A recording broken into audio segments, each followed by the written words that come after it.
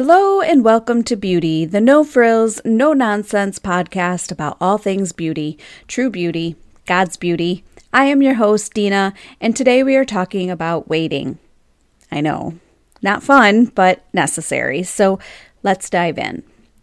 I often talk to women who are frustrated with their Bible study time, and when I start to ask questions, it almost always comes down to the fact they were expecting something more out of their time with God.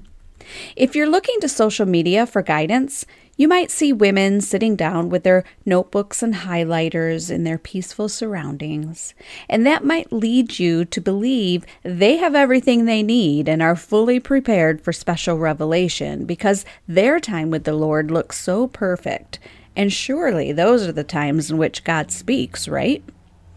We're then disappointed when our time doesn't look quite like that. And soon we spiral into a decline that leads us to ditch our time with God.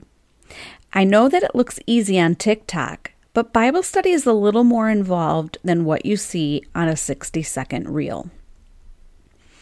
Sometimes you will have aha moments as you read, moments where something speaks to you or stirs your spirit and sends you into some study. For instance, when reading John 11, I kept going back to verse 9, where Jesus heard that Lazarus was sick. He told his disciples they were going back to Judea, and his disciples questioned his decision because they knew the Jewish leaders wanted to kill Jesus. Of all the sermons I have heard and all of the books that I have read that use this story, I have always heard about how Jesus waited for 2 days before going to care for his friends, and how that act was an act meant to glorify God, that it was an act of love. Verse 3 tells us the message to Jesus is, "The one you love is sick." Not our brother is sick, not the one we love is sick. But Jesus, the one you love, is sick. If he had gone right away and healed Lazarus, he would have done the same thing that he had previously done to others with his healing. But by waiting, he shows an extravagant love. I can't remember hearing anything about verses 9 and 10, which is where Jesus responds to his disciples' questioning. He says, "Are there not 12 hours of daylight? A man who walks by the day will not stumble, for he sees by this world's light. It's when he walks by the night that he stumbles, for he has no light." These are important verses. Have you ever wondered why Jesus says these words at this moment in the story? Me neither, until recently. So let me share the evolution of my thoughts with you. Our lives are a series of days divided into ages and stages and filled with opportunities.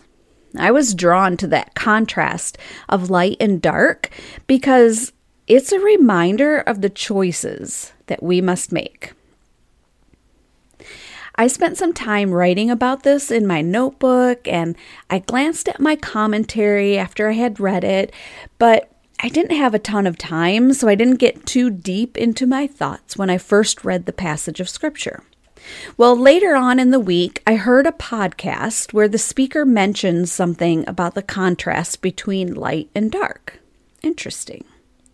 Well, that kept me thinking about what I read, and then at the end of the week, I was in a conversation with others in a class that I'm taking where the same analogy came up. Even more interesting. It allowed me to think about the scripture once again. When we walk in the light, we walk with God and with the intent to shine.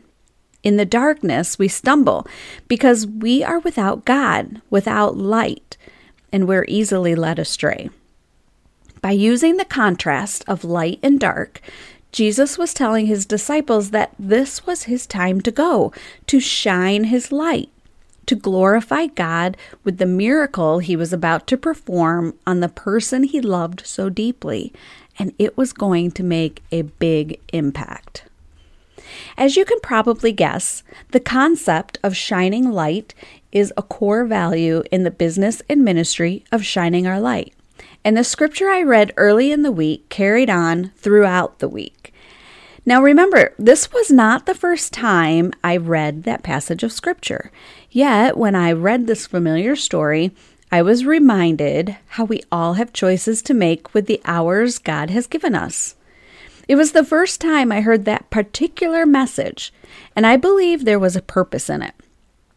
I don't ever need a reason to sit and pray, but this story and the podcast and the class discussion that I engaged in all worked together to bring me to the foot of the cross to ask God for more.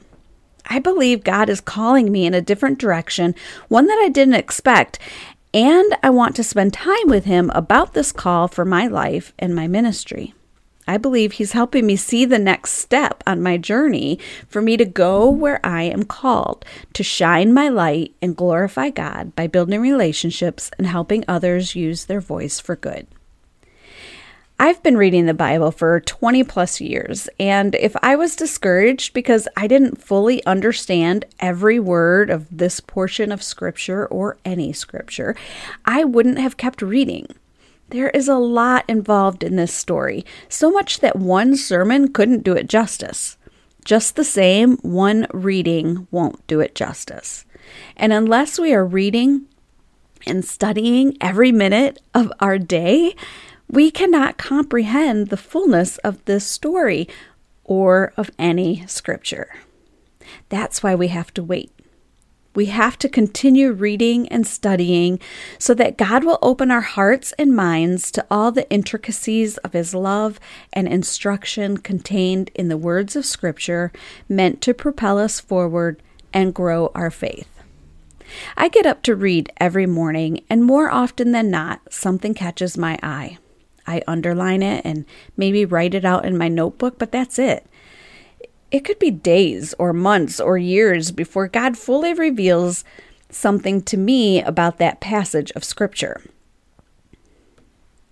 My tip to you this week is to be patient and to pay attention. If God doesn't speak in the moments that you are spending with Him, He may speak in the ordinary moments of your life. Pay attention to what you are reading, the sermons you hear, the podcasts you listen to, and the conversations that you have. Sometimes these things will relate to what you are reading, and then you can start to connect the dots. Again, it could be days, weeks, months, or years before you reach that next dot. It requires waiting and attentiveness. Don't walk away from your Bible study unfulfilled. Instead, walk away with expectancy and see how God uses it to lead you. For week 4 in Bible in 2, you'll start with the story that I just shared in John. Look for the things in that story and in all of the scripture that you will read this week that catch your eye. And then wait for the Lord to show you what He wants to show you, when He wants to show it to you. We all learn different things at different times. I believe there is purpose in that too, because we all have a different sphere of influence and need different knowledge and experience to reach the world for Christ. Use what He gives you, and don't be sad or mad He didn't give you what He gave someone else. Keep reading, keep studying, keep growing, and keep shining your light. Thanks so much for listening today. If you liked this little message, please share it with your friends and consider subscribing to this page. There will be one more free version of my Bible in 2 tips, and then these posts will only be available for my paid subscribers. But don't worry, if you like the encouragement this brings, I'll still have some bite-sized nuggets of truth for you on my social media, and of course, I will continue to provide other amazing content right here on the blog and on the podcast. Until next time, be beautiful and keep looking for beauty.